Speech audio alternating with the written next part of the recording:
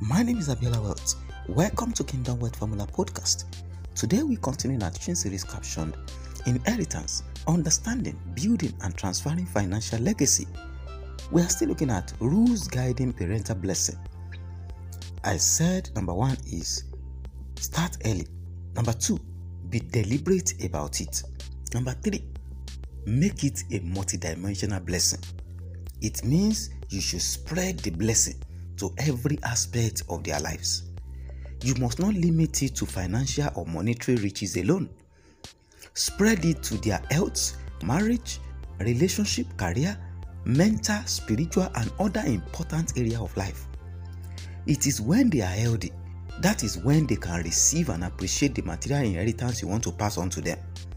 It is when they marry the right person that they can prosper and be at peace financially.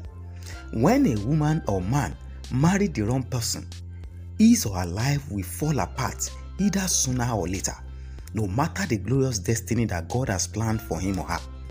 Marriage is very crucial to financial prosperity, and that is why you must bless them as touching the kind of marital partner they will get engaged with.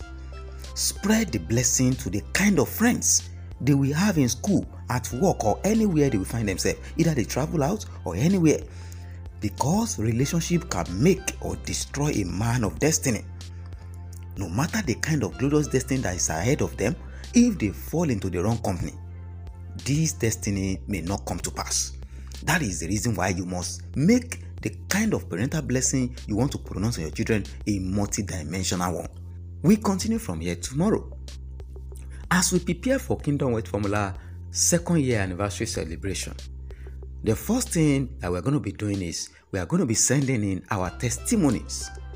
What are the things that you have been blessed with listening to Kingdom Wealth Formula for the past 2 years, or you joined us 1 year ago? Send your testimonies to kingdomwealthformula@gmail.com. We'll be glad to receive it. Thank you. See you tomorrow. Stay connected.